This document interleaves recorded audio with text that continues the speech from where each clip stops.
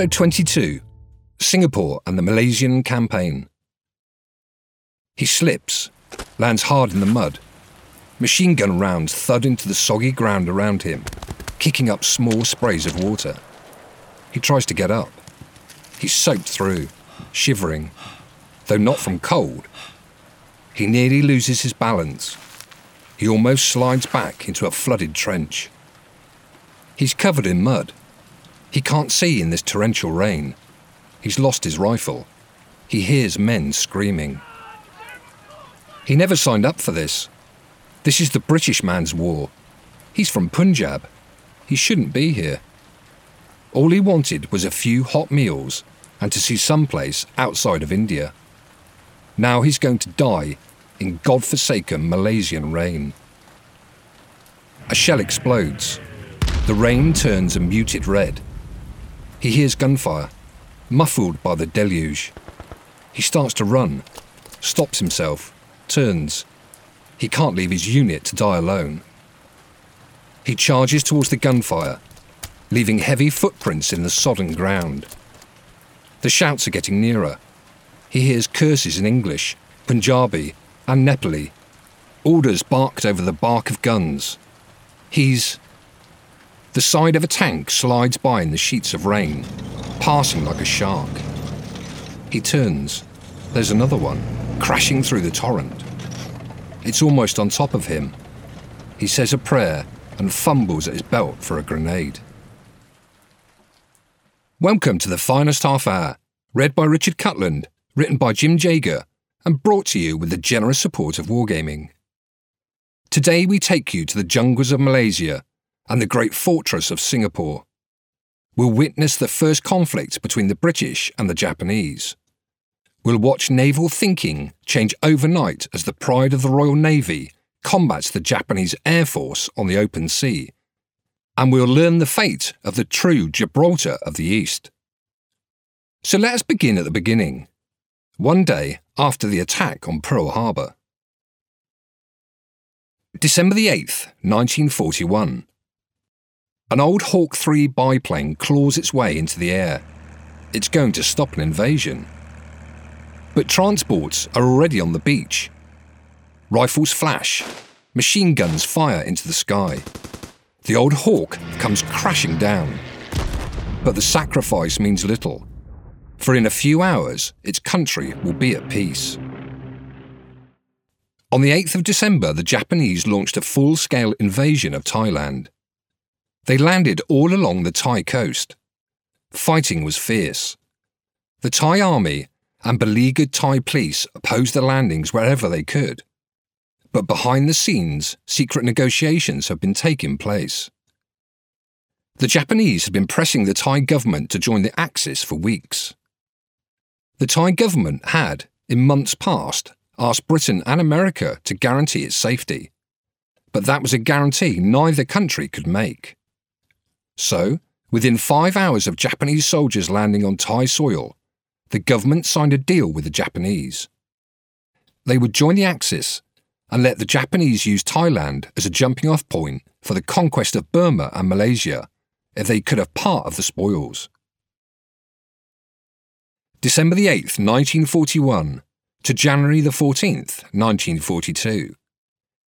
It had happened all at once, like a storm breaking. They had dug in facing north, ready to meet the advancing foe.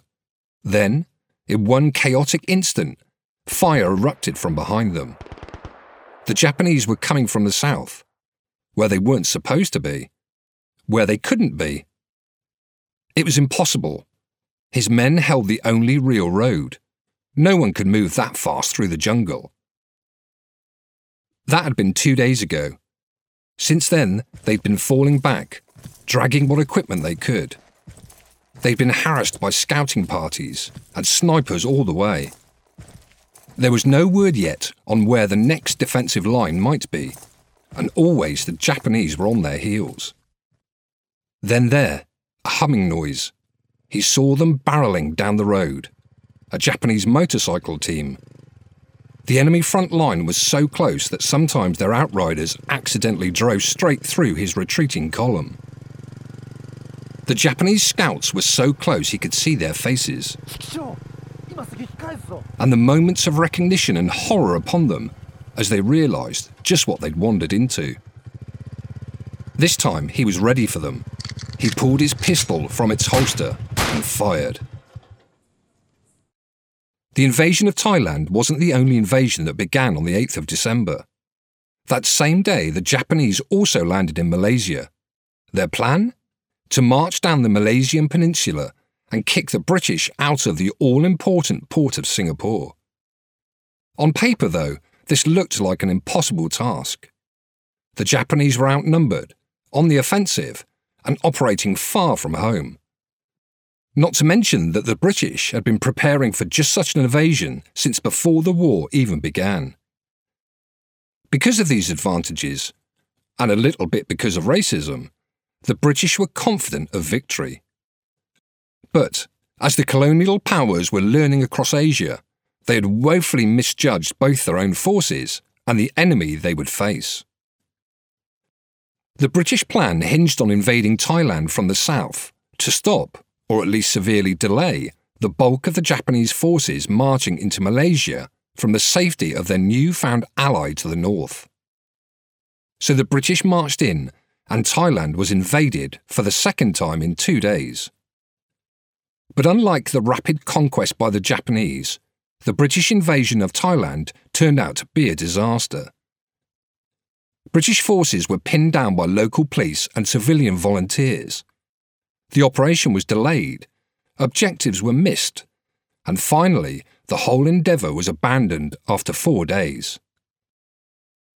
Meanwhile, Japanese forces landing on the Malaysian coast seized forward air bases. The very landing strips the British had constructed to help defend the Malaysian peninsula would now serve as launch points for Japanese planes. Air superiority was lost almost before the war began. Meanwhile, the ground fight in Malaysia was going poorly as well. The jungle, which should have been a great advantage for the defender, turned into a nightmare for the British. This is not because the Japanese were expert jungle warriors, as much of the propaganda of the time tried to state. After all, there are no jungles in Japan, and they certainly didn't gain any jungle fighting experience in northern China, but simply because they did not make the same assumptions about the jungle that the British did. The British assumed that the jungle was impassable, especially for tanks, so they did little to defend anything outside of the major roads, and had no tanks attached to their forces at all.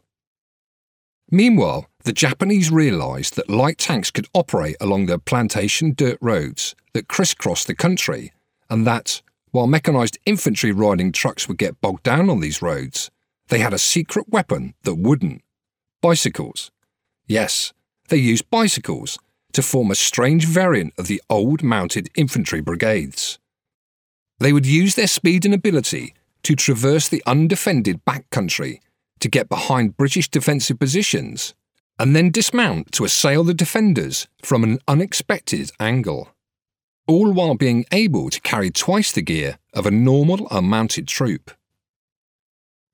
And because of this, the jungle, which should have been the British forces' greatest asset, turned into an advantage for the attacker. It camouflaged the movements of the Japanese and allowed them to sweep around British troops, unnoticed until moments before an attack. This advantage was compounded by two other factors.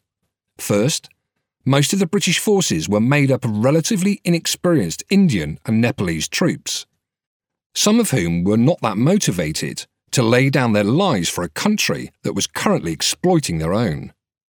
And second, British leadership was a mess. Colonial garrisons had a fundamentally different mindset from the regular army. They had grown to see their role more as a police force, tasked with putting down revolts and making sure everything stayed peaceful, than as soldiers.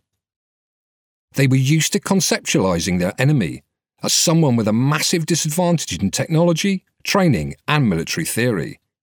They were not at all prepared for the Japanese. And this was exacerbated by the fact that colonial service was sometimes, where less qualified officers were sent to ride out their days. As defeat turned into withdrawal, this deficiency in officer quality would lead to infighting, miscommunication, and, for lack of a better word, pig-headedness among some of the officers, all of which turned a salvageable defence into unmanageable chaos. Though individual British and Indian units put up a good fight, as a whole the defenders were simply not ready for the speed and coordination of the Japanese advance. Everywhere they were forced back. By the second week of January, all that was left of the British was the tip of the Malaysian peninsula, the state of Johor. January the 14th to the 22nd, 1942. He hid in the undergrowth. Thick tropical leaves surrounded him. Serpents slithered by. A brightly coloured lizard crawled onto his back. He didn't move. In his hand was a switch. It was connected to a web of explosives hidden under the bridge in the valley below. He had one job: to make sure the Japanese never made it all the way across the bridge, and he wouldn't move until that job was complete. The British had one last chance to turn the tables on the Japanese. They'd lay an ambush of their own.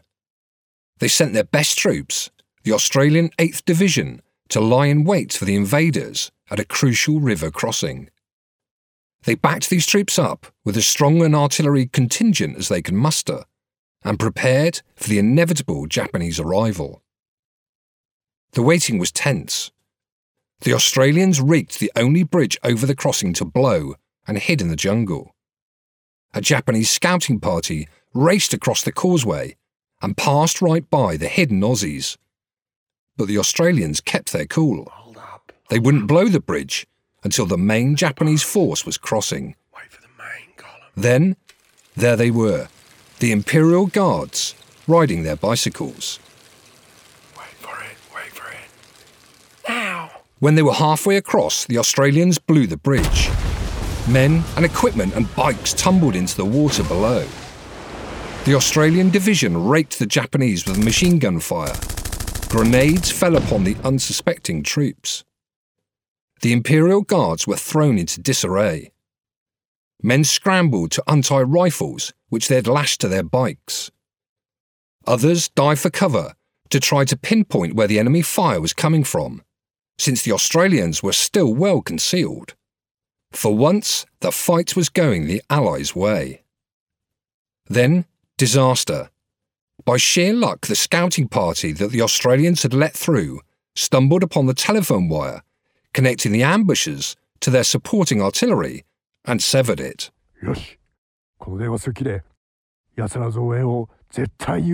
They couldn't call for artillery support. The Japanese might push through. But then luck turned again. The Japanese artillery was poorly sighted and started to rain down upon their own men. It was chaos. The Imperial Guards were pinned, held at the crossing until sunset. Then, under cover of dark, the Australians withdrew, having badly mauled their enemy, but knowing that without their artillery, the next day would not go so well.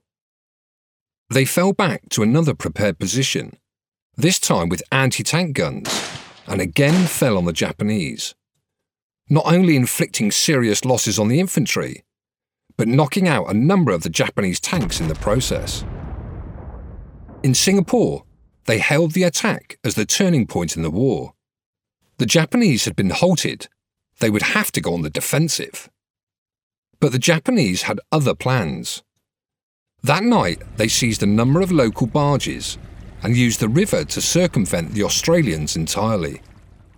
They landed at a town garrisoned by Indian troops that served as an anchor for the British line. The landing was spotted by an Indian patrol. Shots were fired, but the landing was never reported to headquarters. By noon, the Japanese were besieging the town. Australian artillery held them off for a while, but Japanese airstrikes managed to land a direct hit on the local headquarters, killing off most of the command staff. The Indian garrison, who were, in truth, mostly teenagers with almost no training, nearly ceased to function. By night, the Japanese had seized the town. Again, the British forces withdrew. This time they rallied a few miles out of town and prepared for a counterattack, but were met by a Japanese ambush, and so they fell back once more and prepared to defend. Again, the Australian anti-tank guns went to work, shattering the Japanese tank advance. But the relentless Japanese infantry pushed the nearby British infantry back. They retreated into the hills, but had no radio to inform command of where they were going. The next day, at first light, an Indian regiment was sent to retake the British position, but the British troops, who had fallen back to the nearby hills, mistook them for Japanese and fired upon them with everything they had. The Indian troops retreated. The hole in the line couldn't be patched. The Australian troops and much of the Indian forces were now in danger of being cut off. In a desperate bayonet charge, they managed to break their way through the Japanese encirclement, but suffered massive losses. The young Indian Brigade disintegrated entirely, functionally ceasing to exist as a fighting unit. But, though the British forces had made it out of one pocket, they were trapped in another, larger one. They had to get across the Parat Sulong Bridge to the southeast, but it was already in Japanese hands. For 2 days they fought a fighting retreat as they made their way to the fateful bridge, but when they got there, they found the Japanese already dug in. Assailed from all sides, the British troops fought desperately, fending off Japanese tanks with hand grenades and anti-tank rifles. But supplies were running low, and with every passing hour, their tiny perimeter was shrinking. They requested an airdrop, but what little the beleaguered British Air Force could provide was not nearly enough. The next morning, the trapped Allied forces tried one last life-or-death breakout. But, exhausted, weakened, and with casualties mounting, this too was repulsed. At last, they spiked their guns and, those who were able, vanished into the jungle and the swamps. Those who were not, the wounded, and those who cared for them, were massacred by the Japanese. British resistance on the Malaysian peninsula ceased to exist. December the 10th, 1941. Flak spewed from the many barrels of his anti-aircraft gun. The distinctive crash of shells leaping from the weapon jarred his ears. He heard the whine of a plane falling from the sky. Someone nearby cheered. Then it was back to business. More Japanese planes were coming. Their guns spluttered and coughed. Another bad round. The air was thick as soup, salty and humid. He was pouring sweat, and their anti-aircraft ammunition had started to go bad from too much time in the tropical heat. He loaded in more rounds. Then he saw it, a white streak in the water. "Torpedo!" he shouted, but it was too late. Normally, we try to go in chronological order in these episodes, but now we're going to jump back a month to discuss the events that were happening out at sea while Malaysia was being invaded, because the British had developed much of their Pacific strategy around the idea that ships based in Singapore would serve as a deterrent to Japanese advances. Part of this plan centred around the idea that ships from the US Navy would join their British counterparts at the island and form a fleet that could contest Japanese sea power. But after the attack on Pearl Harbor, this was no longer possible.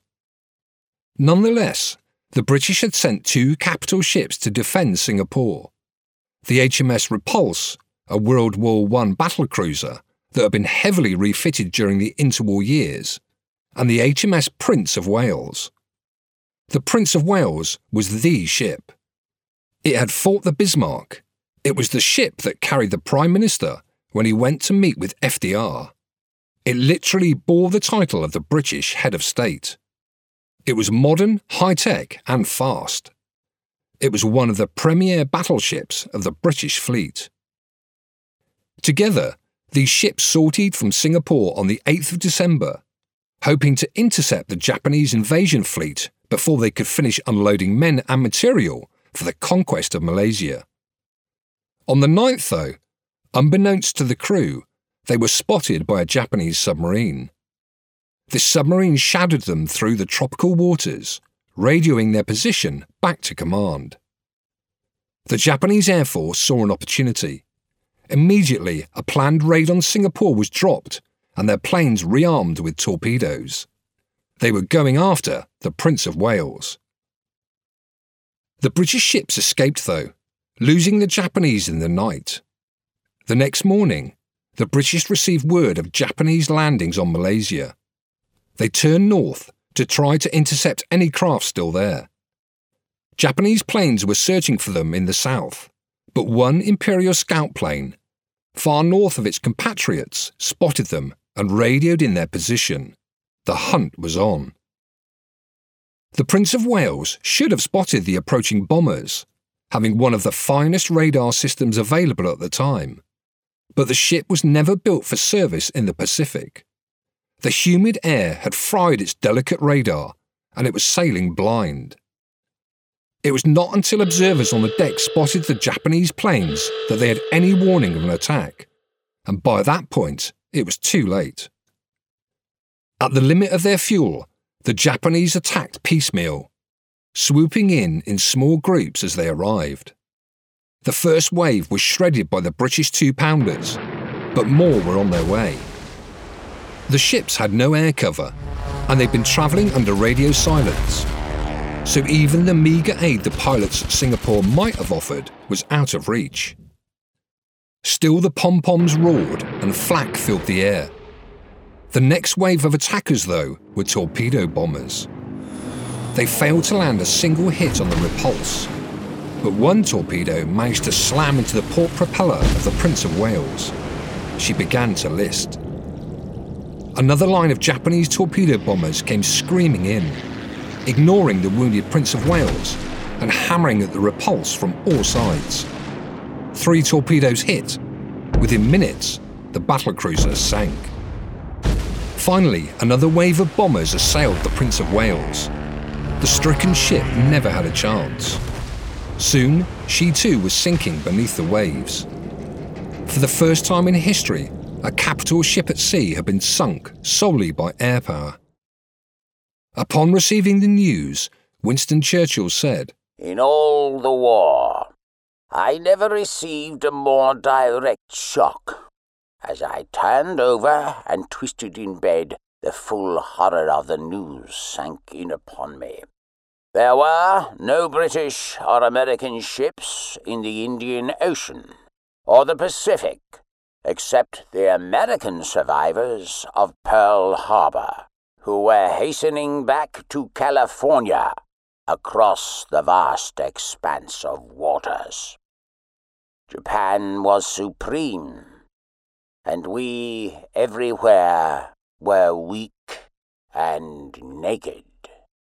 Things in the Pacific looked grim for the Allies, and the great naval fortress of Singapore had been reduced to something it was never meant to be, a land-bound stockade. February the 8th to the 15th, 1942. Burning oil filled the river, illuminating the night. Men screamed in the distance. Machine gun rounds chewed into the marshy soil. It was chaos. It was like some vision of hell in the thick black smoke and the wavering red light. He clung to his rifle and did what he was trained to do, shoot the hazy silhouettes coming their way.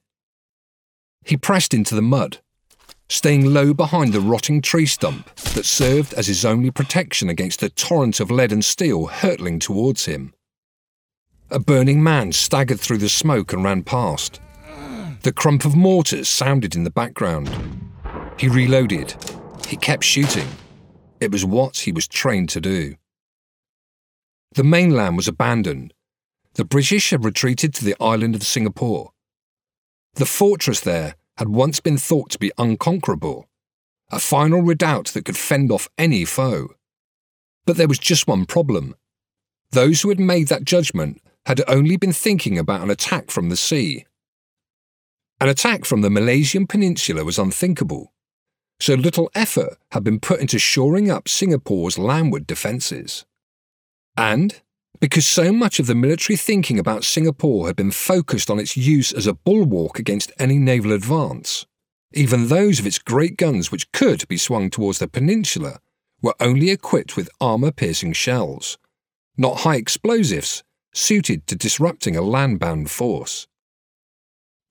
A few desperate engagements had bought the British time to blow the causeway to Singapore, but the Japanese were coming. It was just a matter of time.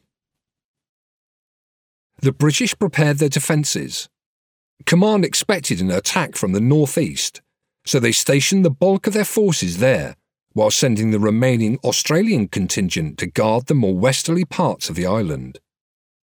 An Australian patrol reported a build-up of Japanese forces in the northwest, but this was considered inconsequential, a ruse to distract from the attack on the northeast, and ignored. Then the Australians were hit with a massive artillery bombardment. Over 15 hours, almost 90,000 shells rained down upon them, but command took this as a diversion from the invasion that they were sure would come from the northeast. Then boats began to land. The Japanese hit the beaches all across the northwest. Fighting was intense. The battle raged into the night. The Australians fought savagely and made the Japanese pay for every inch of ground, but they were simply spread too thin. Still, British command held most of the forces in reserve in the northeast. Token reinforcements were sent, but they could not patch the holes in the line. Communication began to break down. Some units started to withdraw, while others fought on. Soon it was clear the beaches couldn't be defended. The Japanese had secured their landing zone. The next day, February the 11th, the Japanese pressed the attack. A hastily organised second line of defence collapsed. A counterattack was ordered to retake it.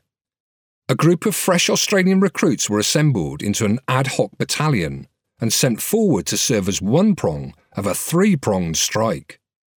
This attack was promptly called off as other parts of command structure ordered a larger counterattack to be assembled. But no one told the Australians. The Japanese found them forward and alone, waiting to meet up with the rest of the attack force. It was a slaughter. More than half of the battalion was lost. Elsewhere, results were not much better. Communication problems still plagued the British forces, and disagreements in command hampered the defence. The remaining defenders were withdrawn to a tight ring around the city itself, but the city's water supply was in critical condition. The main reservoirs had been lost to the Japanese, and shelling had done severe damage to the waterworks. Over 1 million people now crowded into the tight cordon the British maintained, and every day their situation became worse. Then, on the 13th, the Japanese repaired the causeway to Singapore. Tanks flowed over the bridge. By the 15th, the situation was desperate. The Japanese commander had called for them to surrender. They vacillated, but he turned to them and shouted boldly, "All I want to hear from you is yes or no." Was it time? The local commander called together his senior staff to decide between one of two desperate measures: either an immediate counterattack with everything they had, or throw in the towel and ask for terms.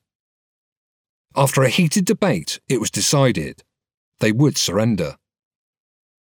That evening they laid down their arms. 80,000 Allied soldiers were taken prisoner by 30,000 members of the Imperial Army. It was the worst military disaster in the history of the United Kingdom. And the irony is, it was based on a bluff. The Japanese were stretched to their limit, only slightly better supplied than the British forces. They were vastly outnumbered and were terrified of a house-to-house battle of attrition like Stalingrad, where even raw colonial troops might prove costly to dislodge.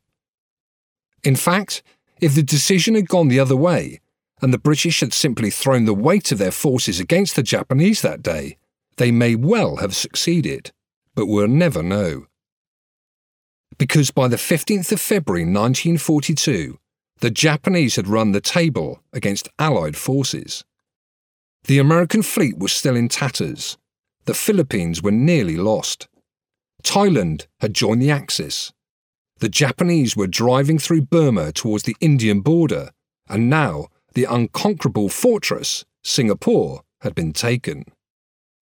But join us next time as the Allies try to claw their way back in at the battles of the Java and the Coral Seas.